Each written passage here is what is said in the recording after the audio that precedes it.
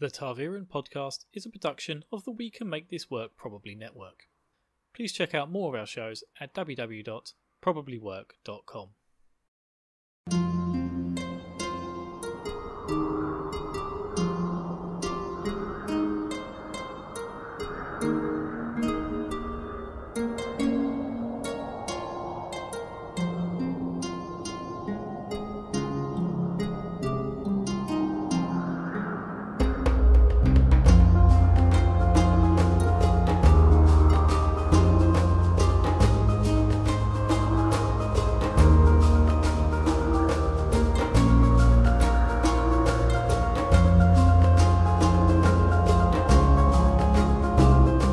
Welcome, dear friends, to the Tarviran, a Wheel of Time podcast hosted by, well, me, Bill. Join me, Bill, each week as I go through the books chapter by chapter, hopefully spoiler-free, until we uncover the full mysteries of the Wheel.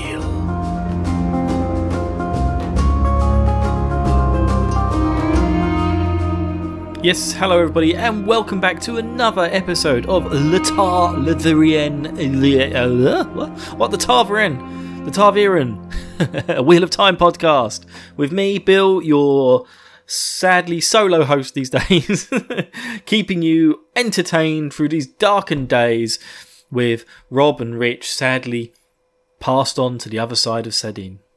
If that's actually a thing. I can't actually remember, Do you know what? I haven't read these books in so many years now that so much of it is becoming quite fuzzy. I can't wait to get to some of the later books and actually try and remember some stuff that happened. Did Perrin really walk that far? Things like that. I really want to know. But anyway, I'm here today, guys, to talk to you about, again, we are still in The Great Hunt. Probably my second favourite or my favourite book. It depends on the day. But this is one of the best books in the series, and I'm really hyped to be able to get to go through it with you all. And we're talking today about the chapter Beneath the Dagger. And the first page, you get your little emblem at the top of the page is a big picture of the Horn of Valere, which has got lots of twists and twiggles in it. Pretty cool. This is called Beneath the Dagger. So Rand wakes up and he's sleeping beneath the dagger, yes. Kingslayer's Dagger, it's called. It's a big sort of like mountain range thing, which is where they've ended up.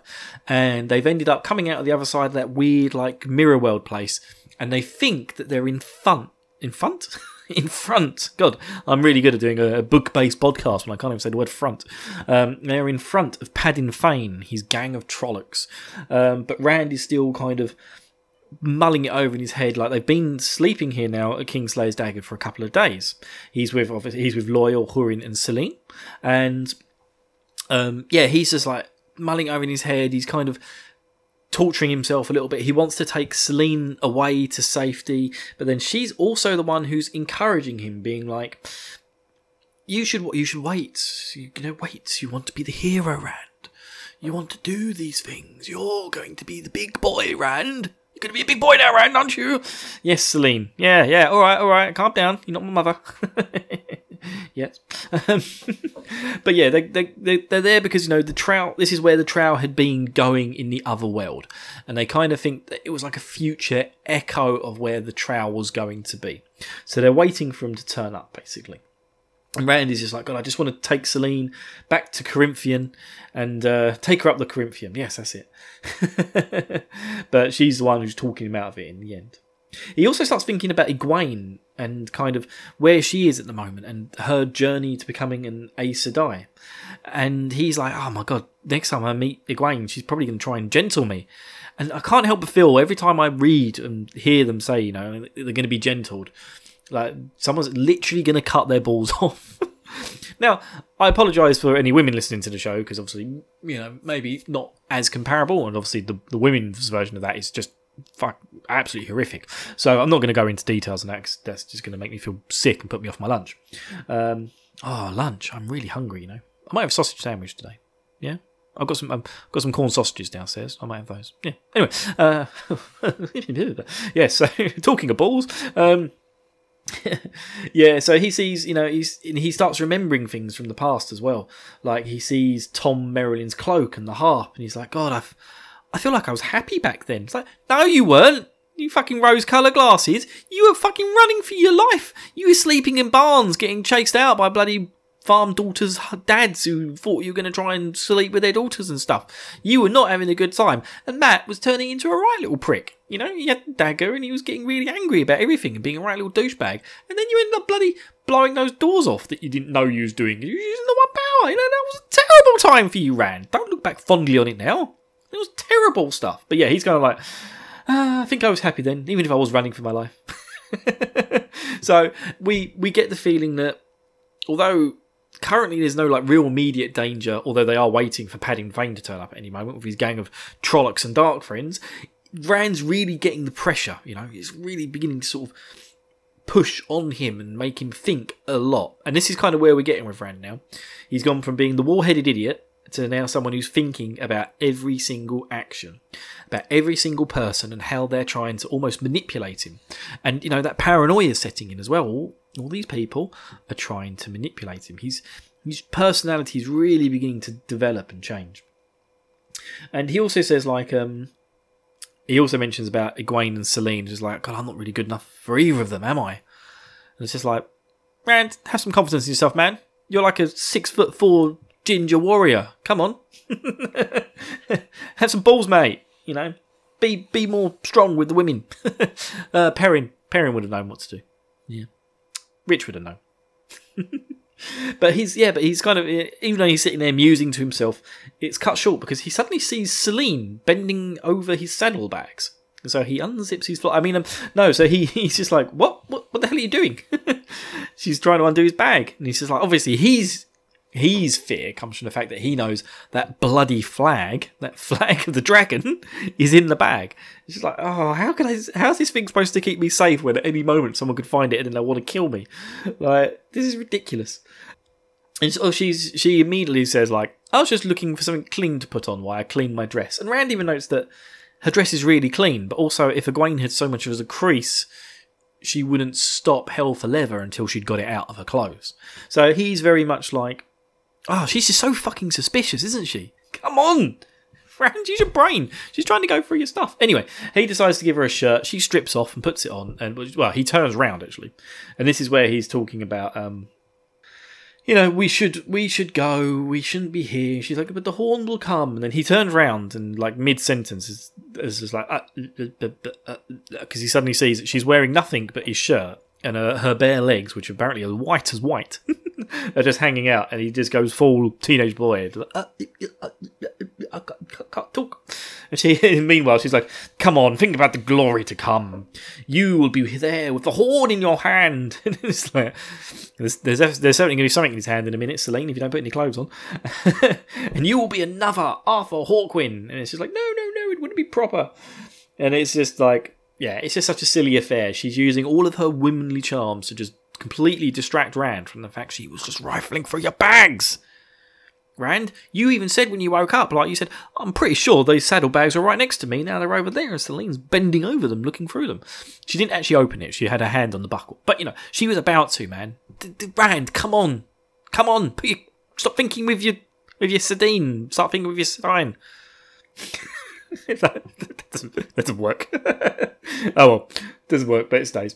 Then suddenly Húrin comes running into the campsite, and he's like, "Oh, what guys, a fire down the hill!" But he also sees Selene and stops and starts like puts his head to the floor and starts rubbing his hand like Rand and Selene standing in the dark. Selene's half naked. Rand's got his hand on his horn. I mean, he's like, "Oh, I'm sorry, my lady." And Húrin wakes up. Not Húrin, sorry. Loial wakes up and like it's just like, "Is it my time for the watch?" This begins to feel like a moment of like Fools and Horses. Only Fools and Horses coming into the episode. It's pretty funny. So it's just like, oh, right, okay. But anyway, eventually Húrin gets his shit together because Rand goes, Húrin, what is it, boy? Boy! I don't know why I said boy. Húrin's like twice Rand's age at this point. I don't know. He's like, what is it? And it's just like, he's like, it's there. I saw a fire. They were obviously trying to hide it from people following them, but they didn't expect people to be the other side and quite high up above them. So he said, I can see it. It's about 2 miles away, not very far off. And it's like, it's definitely them. Because, you know, they're obviously trying to hide the fires from Lord Agamar, who's following him. Okay, Selene. Why did he give Lord Agamar the horn? Yeah. Who's this Lord Agamar? Why don't you take it for yourself? Shut up, Selene. Shut up. And so, yeah, Ingtar. Yeah, because Rand was even like, Ingtar would not try and hide a fire because he's got no need to. He's just trying to chase after them. So yeah, Rand's like, come on, we'll follow them in the morning. We'll have Ingtar catch up, and then Selene's like, no, you don't want to give all the glory to Ingtar. This is our last chance. And what if it's not even them? You know, you lead them on a wild goose chase, and then we lose the trail completely. No, not happening. And Rand's just like, okay, I'll go down by myself. And Selene's like, no, you should take Loyal with you. But she uses like a funny name for them. Like, it's not, she doesn't call them the Oak. She doesn't say you take the Ogier with you, or you take Loyal with you. It's like you take the Thimblabim with you. Man, I should have wrote that word down. I don't know why I didn't. It's just like they just carry on as normal, as if she said something normal. She says it like 2 or 3 times, and then eventually he's just like, What is a flim-flim-flim? And then the Loyal's wanting to go, like, oh, it's a really old name for my people. Something to do about tree huggers. Okay. So she's just always slipping in these things where she seems to know way too much information and have really strange old-time names for stuff. And it's just, she's the pinnacle of suspicion. It's really annoying.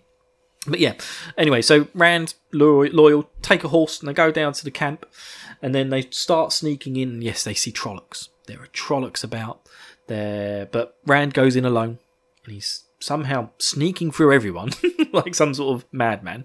He's put himself deep into the void, seeking the emptiness, so he can feel the world around him. But he can also feel Sidin out there and hear it in kind of. He gets really musical in this chapter. It's just like, I can hear its musical tones talking to me, going, YMCA, Rand, don't you want to use the power today? You wanna know how it feels. You can burn everyone to shit. You can use Sidin all you want. Down at the Y-pad in Fane. Sorry, I don't know. That was all off the cuff, and I very much apologise for my actions. Yeah, and like eventually, like they sort of say, you know, Trollocs are just really lazy. You know, they'll do anything. They'll give up any task but killing, basically, including guard duty. So it makes it really easy for Rand to just sort of sneak in, and then suddenly, like out of nowhere, moonlight illuminates the whole area, so Rand can perfectly see exactly where the horn is, and he's like, there it is, I can see the horn of Valerian in that big fucking chest. It's just like way too much is like happening in this moment to make it the perfect conditions for Rand to sneak in. It feels like someone's having a hand in here. You know what I mean? No, I mean, Selene? Yeah, it feels a bit suspicious, Selene. Maybe Selene. I'm not. No spoilers here. It's just. It's just she's so fucking suspicious. Everything about her. Anyway. Yeah. So he gets all the way up to it, and then he sees another. Like, there's basically like no one sleeping anywhere near the actual crate with the horn in it, except one mound. You know, which you can guess straight away. Oh, it's probably Padding Fane. In fact, actually, from the earlier chapters, Padding mentions about no one wanting to go near it, and he puts the dagger on top of the chests because he knows it will keep people away. And Rand sees the dagger, and he's just like, I don't really want to touch it. So he quickly nips it up, puts it in his back pocket. You know, he doesn't want to touch it for too long because he knows what it did to Mat. So he's suddenly got the Horn of Valere in his hands. He's got Mat's dagger, and he summons over Loyal. Loyal comes over, and Loyal just picks it up like it's nothing. Because Mat's like, there's no way I can carry that fucking chest. I'll have to drag it out of here. I make so much noise. And Loyal just lifts it up like it's light as a feather. And then they just carefully, sneakily go back out through the sneaking Trollocs. But Fane has got two things. He's got a connection to Rand, and he's got a connection to the dagger. He suddenly feels the presence of the dagger gone. This is what I assume anyway. That he's felt the presence of the dagger gone, and suddenly wakes up. He's like, ah, L4! You bastard, L4! Come here so I can kick you in the balls. Got the Wheel of Time in my head is very different to what I actually read on the Wheel of Time. But yeah, he's just like, he's fuming. Just like, Rand! I know it's you, Rand! I can sense you out there. But I can't sense you because you've got the void. And so Rand's just like Fucking cheese it, Loyal! Go! So Loyal starts to run. Rand summons in the voids. Trollocs and Dark Friends are running out in all directions, searching for them. A couple of them find him. Rand's full on, just like he can feel Sadin singing to him, singing the YMCA beautifully into his ears. And he's going into his forms. He's using the void and his sword to try everything that he can to not use Sadin to kill them. And Sadin screaming at him, going, Slayer! No, it's telling him, like, burn. You can just use me and burn everyone here away. You can burn the Trollocs, the Dark Friends, and even Padan Fain himself. But he's just like, no. He's just like, I'm using the Heron Blade and it's going to keep Sadin from me. And then after a while, he looks back at Loyal.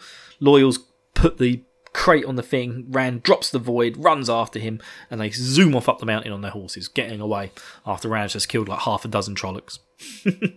And then left without anyone really knowing where they're going. Success, eh? I've played Metal Gear Solid a few times, and that was a damn good infiltration, Rand. You did good, sterling work there.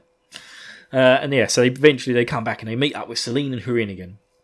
And Selene, like, Rand is like, I don't know how to open his chest. And Selene's like, do this. And she puts her hand in some like really tricky spots, clips some latches, and boom, it opens up. No one else has been able to figure that out so far. How did Selene do that in 2 seconds? You suspicious Selene. Suspicious is your name. Your honesty to blame.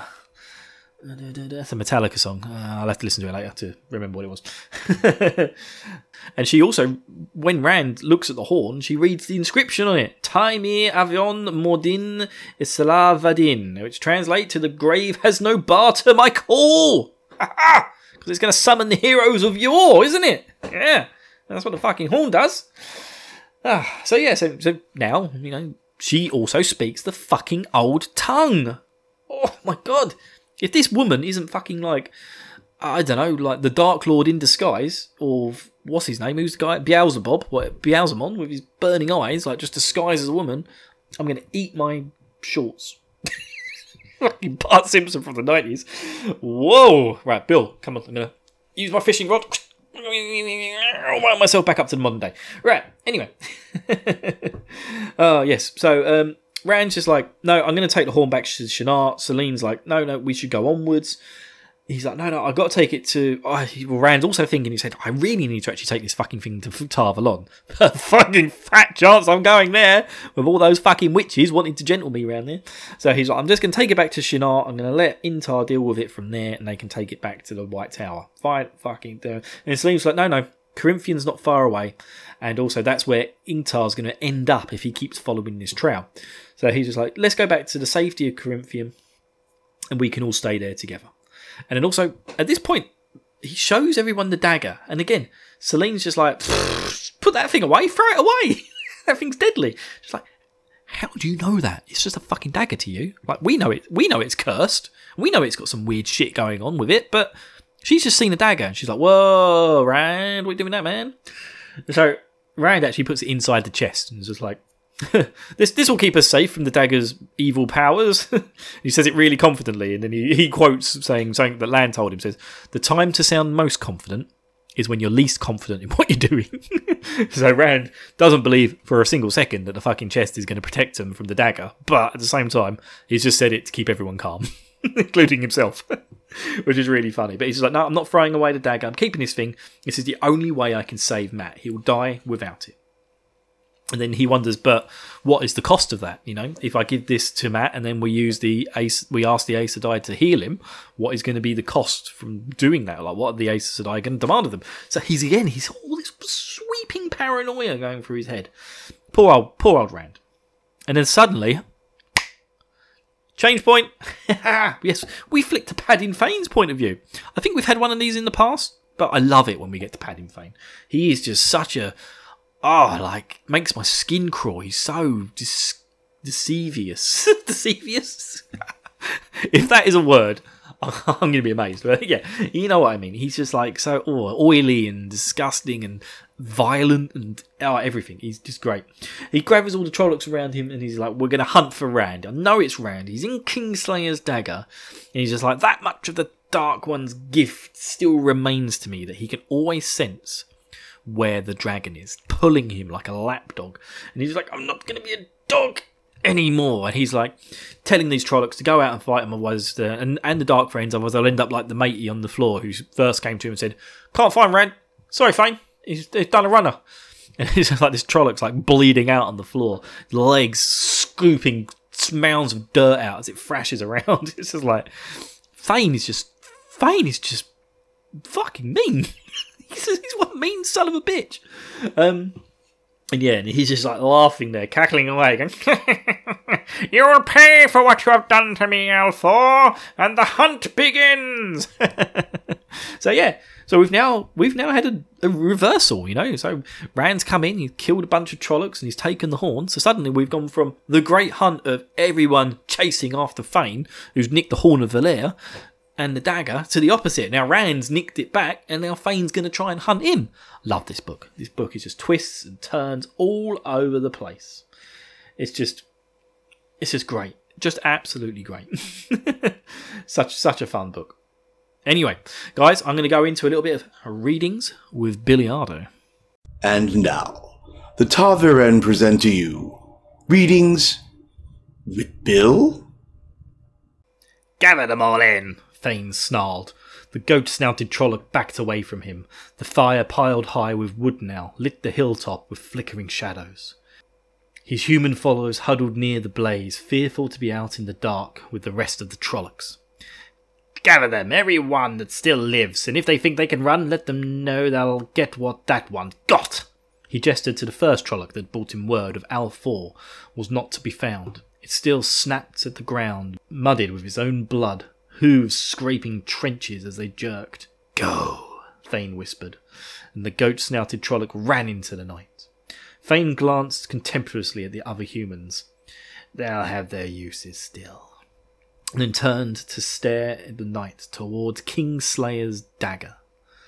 Alfor was up there, somewhere in the mountains, with the horn. His teeth grated audibly at the thought, and he did not know where exactly, but something pulled him towards the mountains, towards Alfor. That much of the Dark One's gift remained to him. He had hardly thought about it. He had tried not to think of it, until suddenly, after the horn was gone, Alfor was there, drawing him as meat draws a starving dog. I am a dog no longer! A dog no longer! He heard others shifting uneasily around the fire, but he ignored them. You will pay for what you have done to me, Alfor. The world will pay! He crackled at the night, mad with laughter. The world will pay! Yep, that's it, guys. That was Readings with Bill. Join us next week, where we are going to talk Saidin. Yes. Chapter 20? Yeah, we're a chunk through the book now. Hey, so you think things are slowly pushing forward. Which I think was a song by The Streets. Anyone remember The Streets? I'm going to go listen to some of The Streets. I remember that. I missed that stuff. But yeah, let's push things forward. Yeah, see, I remember that. Anyway, guys, please. The show is making a semi-comeback, and I apologise if you had to stop reading for a long time, or if you just read ahead. And if you're still listening along because you find it entertaining, thank you very much. I love you all. I just love talking about the Wheel of Time. Obviously, I don't have anyone to talk to, so I talk to a microphone and hope that other people out there are listening. But please, if you do love the show, please give an iTunes review. Give us a 5-star, 4-star, whatever you want. Any stars help. And also on any other podcasting apps that you happen to use, please feel free to rate and review the show. Tell your friends, tell your family, tell your dogs, tell your pets, and tell Padding Fane, if you happen to wander across him. If you want to check out any Wheel of Time news, always just go to Twitter of Time, #, you'll find the latest and greatest stuff that's going on from there. You can also join our Discord, which is now changed to the probablywork.com network Discord, and notes will be in the show notes below. Please join us over there if you want to come talk about Wheel of Time with me and my podcasting buddies. Now, we're also on YouTube. Don't forget, you can go to YouTube and subscribe and listen there. We do have a relatively small following, but I'm pleased that at least a few people are on there. And again, YouTube, please comment, like, and subscribe if you can. So many places you can go show your love for the pod. And and I love you all too. You know, but I've been talking for a long time now. I'm getting quite thirsty. It's time for a drink. I still haven't had that sausage sandwich yet. My corn sausages are going to be burnt to a crisp downstairs right now. I hope you're all happy about that. Yeah, I'm going to have to enter the void while I eat it, just so I don't have to taste it. Anyway, guys, I love you all. I'll see you all next week. Over and out.